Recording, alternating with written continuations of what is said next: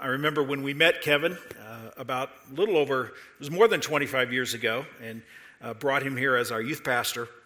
I'm not sure how much I thought of Kevin, but I figured if he could trick somebody like Rebecca into marrying him, he must be a pretty capable guy. He is married so far above himself. And God has taken them through deep waters, as you know, over the years in various different ways. And yet they've been faithful. So they find themselves in another trial. But we believe that God will work his best through all of it. And as we'll see even in the word this morning, all of these things come through the hand of our good shepherd. And so we pray for Kevin. It's a great honor to be here. When we were here, our kids were doing the surprise box. And I looked around for the baptistry where they were baptized. It's not here anymore.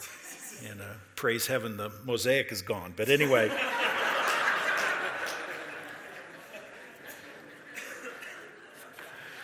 For those of us who are old-timers, and I am an old-timer, and many of you, I can tell, are not. It's a joy to see so many kids here. All of the energy that brings. By the way, that reminds me to ask you to continue to pray for us in Santa Barbara. We're in the middle of what's called a church revitalization for a church that Kevin grew up in. And the church was quite troubled when we came there, and we've seen God do good things, but we still have a long way to go.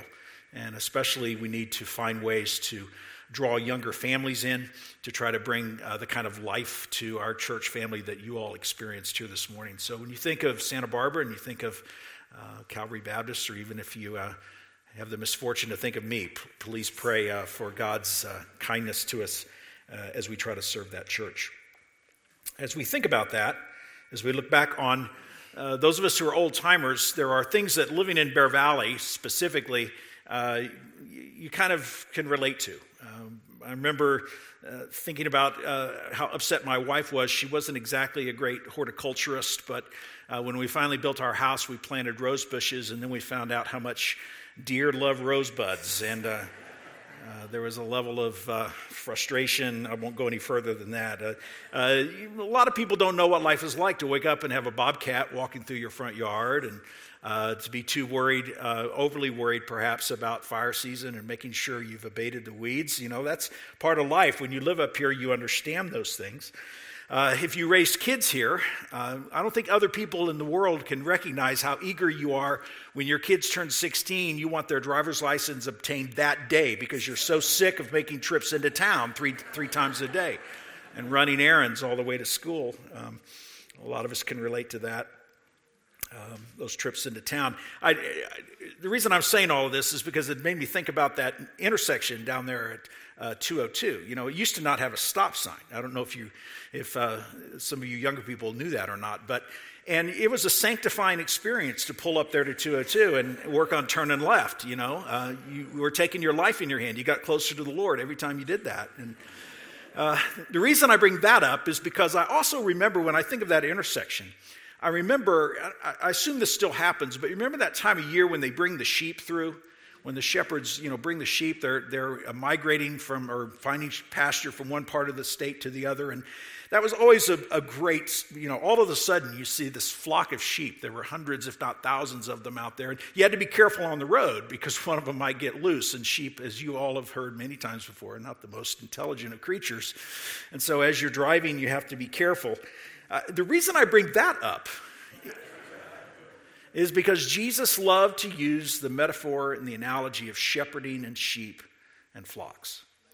And even though that herd out there by the intersection is probably the limit that most of us have in our knowledge of what sheep herding must be like, in Jesus' time and in the ancient world, it was ubiquitous. It was everywhere. Everyone knew about sheep. Everyone knew about shepherding. Everyone knew about a flock. Everyone knew about the danger of wolves. And so Jesus was fond of using this, of leveraging that awareness to talk about who he was and also to talk about who his followers were and all that his followers have. And I want us this morning to open our Bibles to the 10th chapter of John chapter 10, because I want us to talk about that sense of remembering these truths of Jesus as the Good Shepherd. Because the more we remember these things, the more we know them, the more we recognize them, the more we realize them, we realize that we are right where we want to be.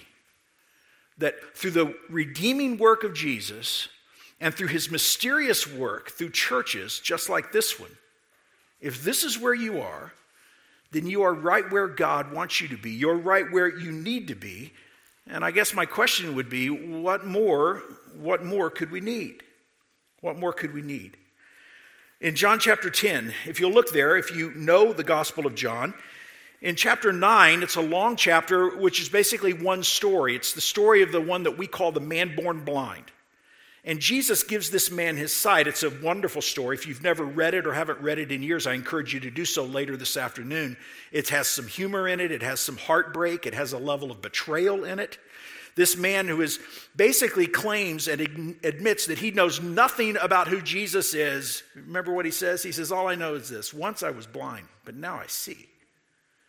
And this was his awareness of the kindness of Jesus and the faith that he was now putting in Jesus, and how that caused him to be estranged and, in fact, cast out of the synagogue. And in these ancient days, the synagogue, it was, in essence, the core of life and the core of existence. And in many ways, it's a tragic story. It even gets to the point where they ask his parents. They say, what can you tell us about this experience? And his parents basically, they throw him under the bus, we would say today. And they say, he's an adult, ask him.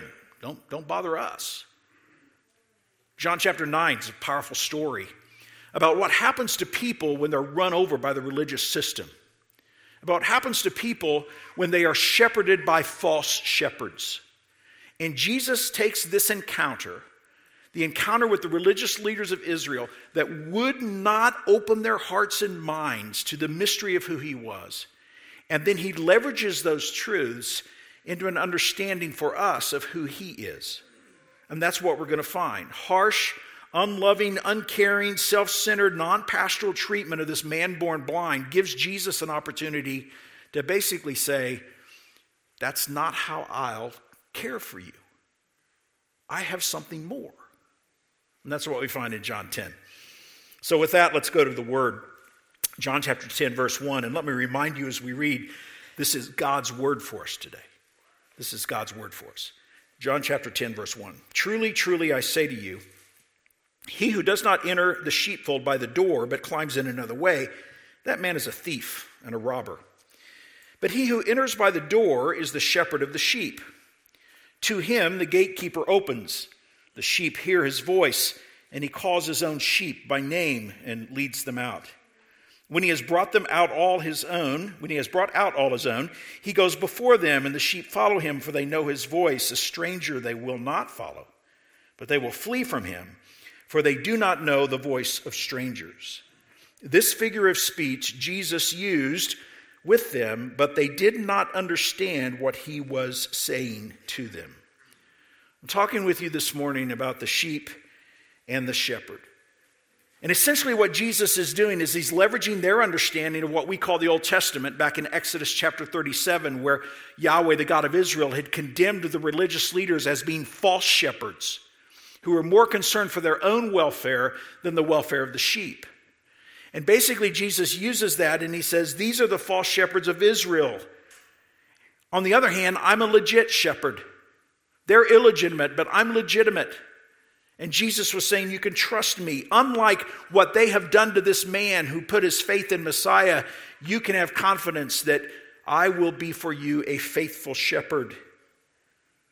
Jesus' sheep, as opposed to that man who was thrown out, Jesus was saying his sheep are safe and secure. There's a pen that they can be in, and he is the door to the pen, and only those who enter through him. If somebody tries to get in the pen in some other way, they are a false shepherd. They are a thief. They're a robber. That's them. Jesus says, this is me. And so he says in verse 7, look at it. So Jesus again said to them, truly, truly, I say to you, I am the door of the sheep. All who came before me are thieves and robbers, but the sheep, in other words, the true sheep, did not listen to them. So Jesus is saying, I'm the door, but the implication as you read those first 8 verses or so is that he's the shepherd. He says they're following me. So which is it? Is he the door or the shepherd? You've probably heard it before. But as I understand it, in ancient Israel, in the ancient Near East, where shepherding was so pervasive, they would have a sheep pen, and it would have basically walls all around with no gate or no door.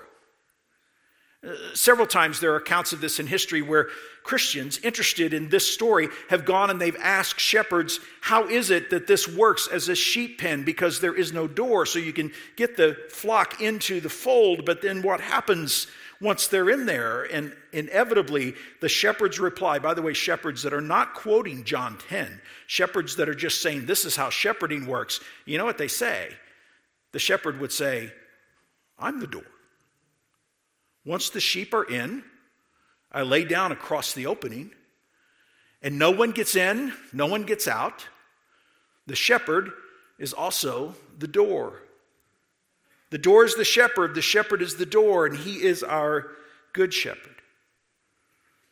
What does it mean when we say that Jesus is our shepherd? What does that look like in our daily lives? Well, here's what I want to suggest to you this morning. 4 things that our good shepherd guarantees us as we continue to work through this text.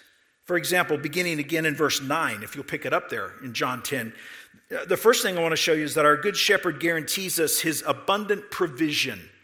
The good shepherd provides for us, his abundant provision. Look at what Jesus says in verse 9. I am the door. If anyone enters by me, he will be saved and will go in and out and find pasture. Now that phrase, go in and out, it would have echoed in the ears of Jewish people because it was the covenant language from the Old Testament, what we call the Old Testament, of a life of fullness and a life of shalom. Yahweh basically told his people Israel, under my care you can go in and you can go out. That language is the language of provision. It's the language of the kind of fullness of life that God would promise to his people Israel. And now Jesus claims it as the good shepherd for people who are in his flock. And he says, you'll be able to go in and go out and find pasture. Pasture is what we need, isn't it? The Lord is my shepherd, I shall not be in want. And what does he do? He leads me to pasture. He leads me to still water. He restores my soul. This is provision. Look at verse 10. It says, the thief comes only to steal and kill and destroy. You see this. The man born blind was expendable. He was merely a commodity for the religious leaders. And Jesus is saying that's what it's like for false shepherds. Instead of caring for sheep, false shepherds come to steal and to kill and destroy. They brutalize the sheep. They victimize the sheep. As opposed to, I'm the good shepherd. I provide for my sheep. And so that's what he says at the end of verse 10. Do you see it? You've heard the words before. I came that they may have life and have it abundantly. These are the good purposes of God. All we'd ever want, all we'd ever need. Stop and think about this. The good shepherd says, I've come that you might have abundant life. And yet we wander, don't we? We hear what the shepherd says, and at one time or another in our lives, nearly all of us have believed in that, and we've trusted in him for all that he provides, as we'll see before we're through. And yet still we wander. Even David in the Old Testament, he classically wandered, didn't he? By the way, David, who was not only a king, he was also a shepherd. And yet as one of God's flock, he wandered. And what happens when we wander? What happens when we go our own way? We experience guilt and isolation. We experience deprivation and hardship. The consequences of our disobedience come upon us. We can sometimes make ourselves vulnerable to threats and attacks, and we are estranged from the flock and estranged from the shepherd. But Jesus says, when you're in my flock, I give you abundant life. Life that's received and lived in abundance. This is genuine life. And there are phony substitutes all around us for what is real life. And we will never experience real life until we come to the place where we recognize the design of God and who he has made us to be. This is something that's become rich for us in our ministry, particularly Christy through her ministry with ladies, and she even wrote a Bible study about it. Because in the Beatitudes, we find there a revelation of who we are in Christ. We treat those Beatitudes like they're a duty list, but they're really a description of what it means to live in the kingdom. You're poor in spirit. You mourn over your sin. You're gentle and meek. You hunger and thirst for righteousness. That's what kingdom people do. And this is abundant life, to find your identity and to find your hope in Christ. Listen, what a tragedy it would be to treat this like a consumer. We're all consumers, aren't we? Imagine my astonishment when I come back to Tehachapi and find there's a Home Depot and a Walmart in Tehachapi.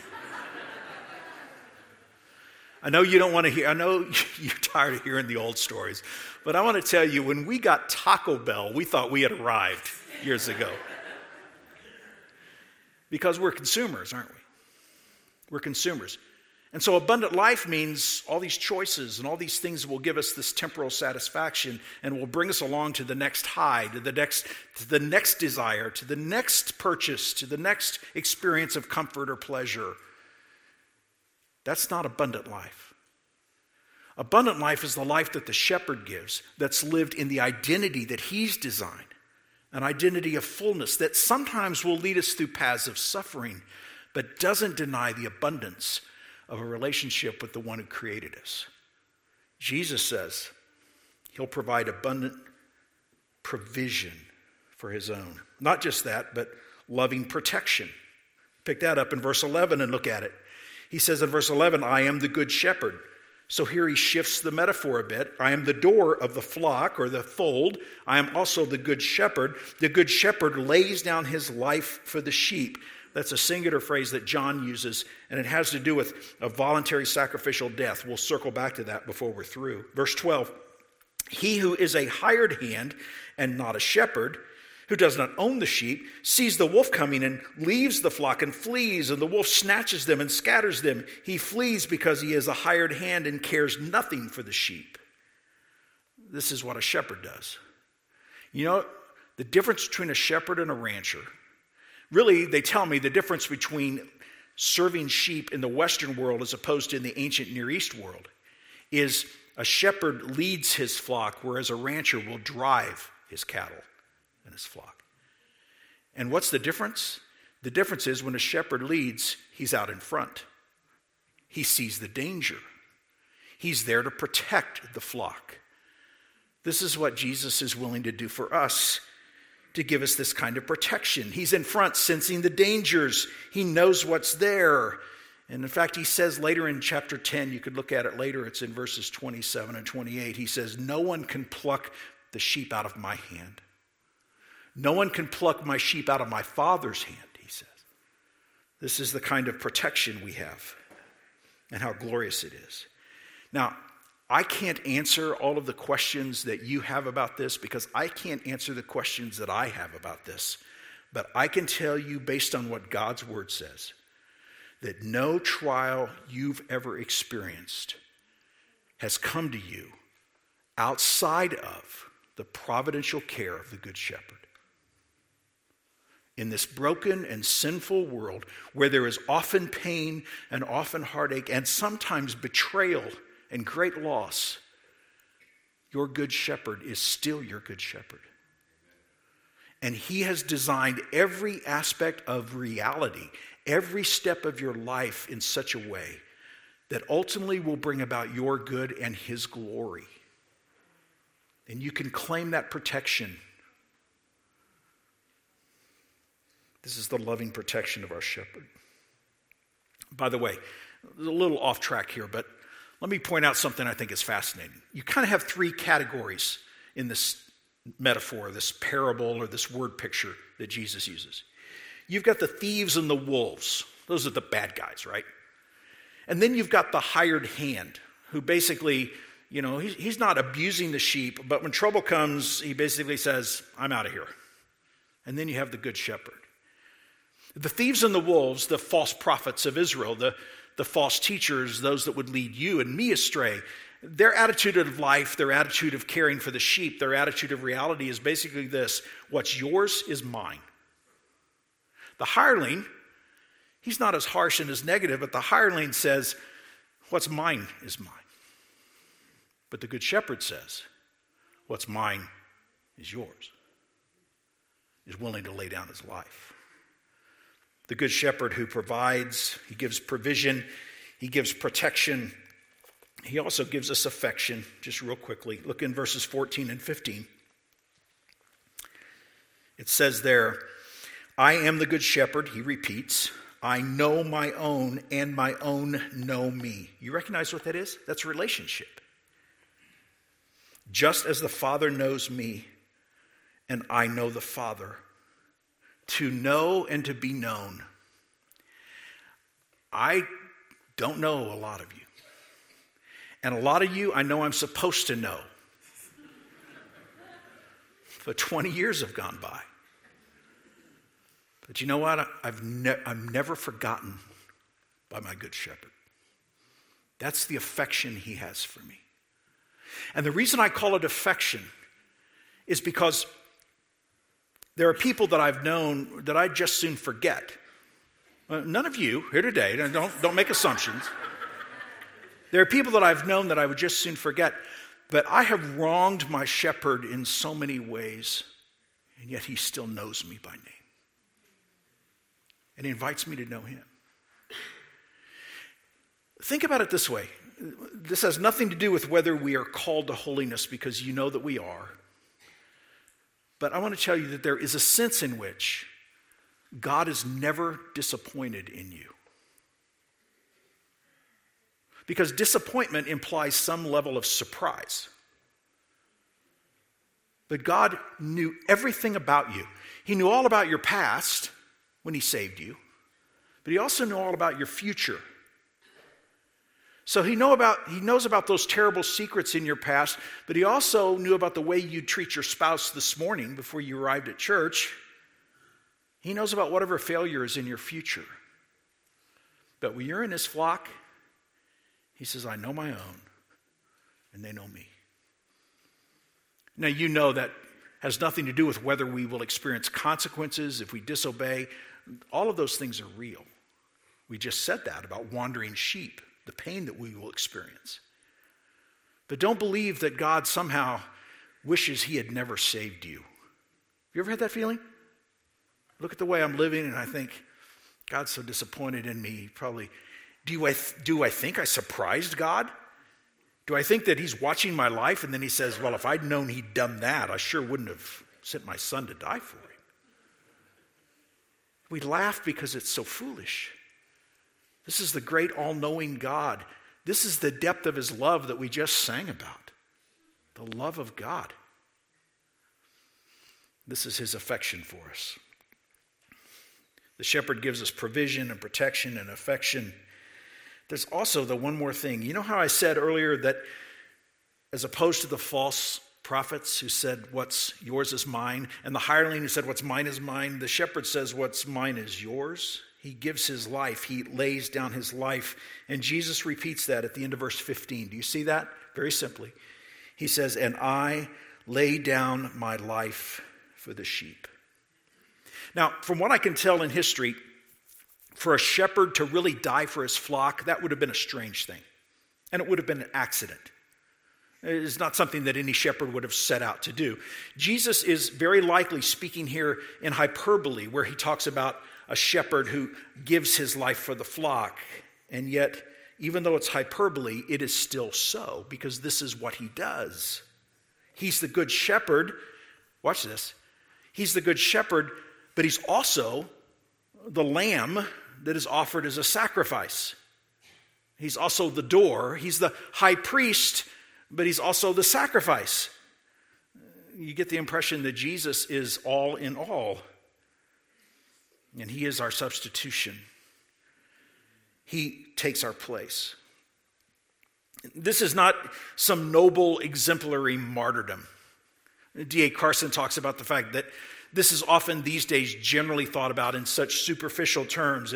It's as though the shepherd is with the flock and he looks around at the flock and he says, now watch how much I love you, and he throws himself off of a cliff. How ridiculous that would be. What good does that do for those sheep? Think about it. What Jesus is implying in this, there's so much richness here that he doesn't unpack. But now that we know everything of who Jesus was and everything that Jesus has done, now we understand it. We didn't need an example. We needed a Savior. We needed a substitute. And this is what the shepherd does for his sheep. How can he legitimately make rebellious, evil sheep his own flock? He puts himself in our place. And he takes our punishment and he gives us his righteousness. And this is the gospel. You think about it, for a literal shepherd, for literal sheep, if the shepherd dies, it's disaster for the sheep. But what we have here, for people who are in the flock of the good shepherd, his death is the way we are brought to life. And that is glorious news. That's the reason we call it gospel. We call it good news. That for rebellious sheep prone to wander, all we like sheep have gone astray. Isaiah 53. The Lord has laid on him the iniquity of us all. He has laid down his life for his sheep as a substitute in substitution. And I would be remiss when I've got this glorious opportunity to visit with you again after 20 years.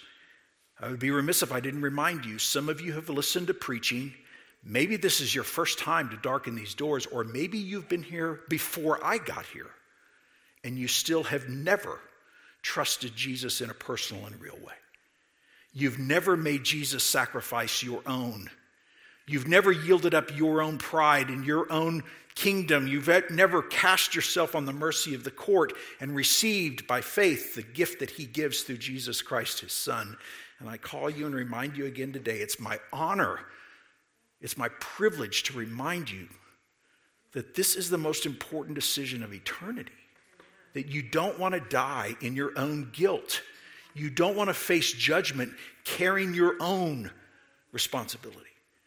You want to be covered with the righteousness of Christ that comes because he, as the good shepherd, laid down his life for his sheep. So he gives abundant provision, and he gives loving protection and personal affection and costly substitution. That's what the good shepherd does. Now, in the few minutes I've left, I ask you this question. How? Like, what does this look like in real life? Because we come and you're kind enough to sit here and listen to me talk, and we leave it sometimes in the abstract. We kind of make it spiritual. Yeah, that's spiritual. Jesus is my good shepherd. And oh, how great. I have protection. I have provision. I have affection. I have substitution. But how do we experience this? How do we experience it? In real life, we experience all of this in his flock. If he's the shepherd, we're the sheep. And you know what his flock looks like? It looks like our local church. I'm sorry that I don't have better news about that. But that's what it looks like. This is the burden of all of the New Testament. After Jesus gives these lofty promises, now stay with me for a minute. He gives these lofty promises that he's the good shepherd who provides this provision and protection and affection and substitution. And you ask yourself, well, how is that going to make a difference on Wednesday morning? It makes a difference on Wednesday morning because you and I are part of the flock of God. And the way we experience that is in a gathered body of believers just like this one. This is what the New Testament says. Before Jesus left the earth, he grabbed Peter, and you remember what he told Peter? He said, Peter, feed my sheep. What do you think that looked like? Peter in some prayer room somewhere, crying out to some sheep, in an invisible sheep or invisible body somewhere, the universal body of Christ? No, he cared for bodies like this one. And then when Paul gathered the elders from Ephesus at Miletus in Acts chapter 20. Remember what he tells them? He says, you're to take care for the flock among you, which is the church, which has been purchased by the blood of God's Son. And Peter also, in the 5th chapter of 1 Peter, he says, shepherd the flock among you. This is the flock, not the building. The building is a wonderful, beautiful gift, but it's just a facility. It literally is a facility. It facilitates the life of the flock. But the matter is the body that's gathered here. This is the way that you experience the blessings of the Good Shepherd. And you can give me a list of reasons longer than my arm of why this church is inadequate and imperfect. And then I can add to the list because I was here for 13 years. Some of the problems you list are probably my fault. But this is still the way that Jesus wants to shepherd his people, is in a body of gathered people just like this, imperfect and offending one another sometimes. Sheep are smelly and sometimes they don't get along and they fight for the pasture and for the water. But this is God's delight, to use churches like this one. Sometimes I say, you need to be involved in a local church because John MacArthur is not going to preach your funeral. You understand that? That doesn't really work here because some of the people here are connected to John MacArthur. He might preach their funeral, but generally speaking, I can always say that with safety. And there's some real truth we can unpack about that. When it comes to the time, your darkest days, you want to be part of a church family. With all of its inadequacies, with all of the ways that the elders may fail you and the people might not do everything you want to do, and the drums might be too loud and it might be too hot in here. Why haven't they air conditioned this place by now? This is the body of Christ as we come together. It is the flock of God. And so it is where the shepherd gives provision. This is abundant life. You're not going to find it at Walmart. You're not going to find abundant life working at the prison. You won't even find abundant life on the equestrian trails or on the golf course. But you experience abundant life among the people of God. The provision of abundant life. This is protection. You know where you find protection by the Good Shepherd? You find it in the truth of the Word. And you find it in a group of leaders that are willing to chase after church discipline, to lovingly restore someone who wanders and who sins. You want to know where you find affection? You find affection in a place like this where they have to take you in. You belong. I mean, what's a qualification to be a member of the flock of Jesus, to be a rebel who's forgiven by the grace of God? All of us can qualify for that. And therefore, there is genuine affection here, whereas none of us are perfect. All of us belong in the flock. And therefore, we have affection not only for our shepherd, but we find affection for one another. And this is the strengthened storehouse of the gospel, the substitutionary gospel. Remember how I said the shepherd provides substitution? He provides salvation. The way that's carried along, what a joy it is to see these children. The way that's carried along to the next generation, do you believe the government will carry that message along? Do you believe our school system will do it? Do you believe entertainment will do it? Do you believe the economy will do it? The only way the gospel's passed from generation to generation is through churches like this one. This is what the shepherd delights to do. He says, listen carefully. When you're in my flock, I will give you abundant provision, and I will give you loving protection, and I will give you my personal affection, and I will make available to you my substitutionary sacrifice. But I do that in the context of the gathered body of Christ, the church. He's the good shepherd. He's the great shepherd. He's the chief shepherd, the New Testament says.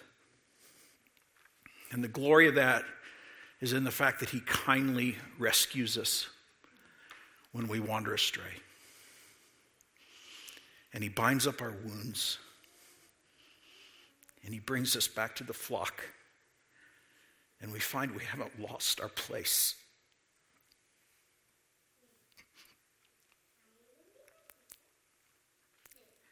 We haven't lost the place where we belong because we have a good shepherd. And that would be your takeaway today. Because what I want to leave you with is this. We find real safety in our good shepherd. We find real safety only in our good shepherd. Would you pray with me? Father, speak to hearts this morning and begin with mine.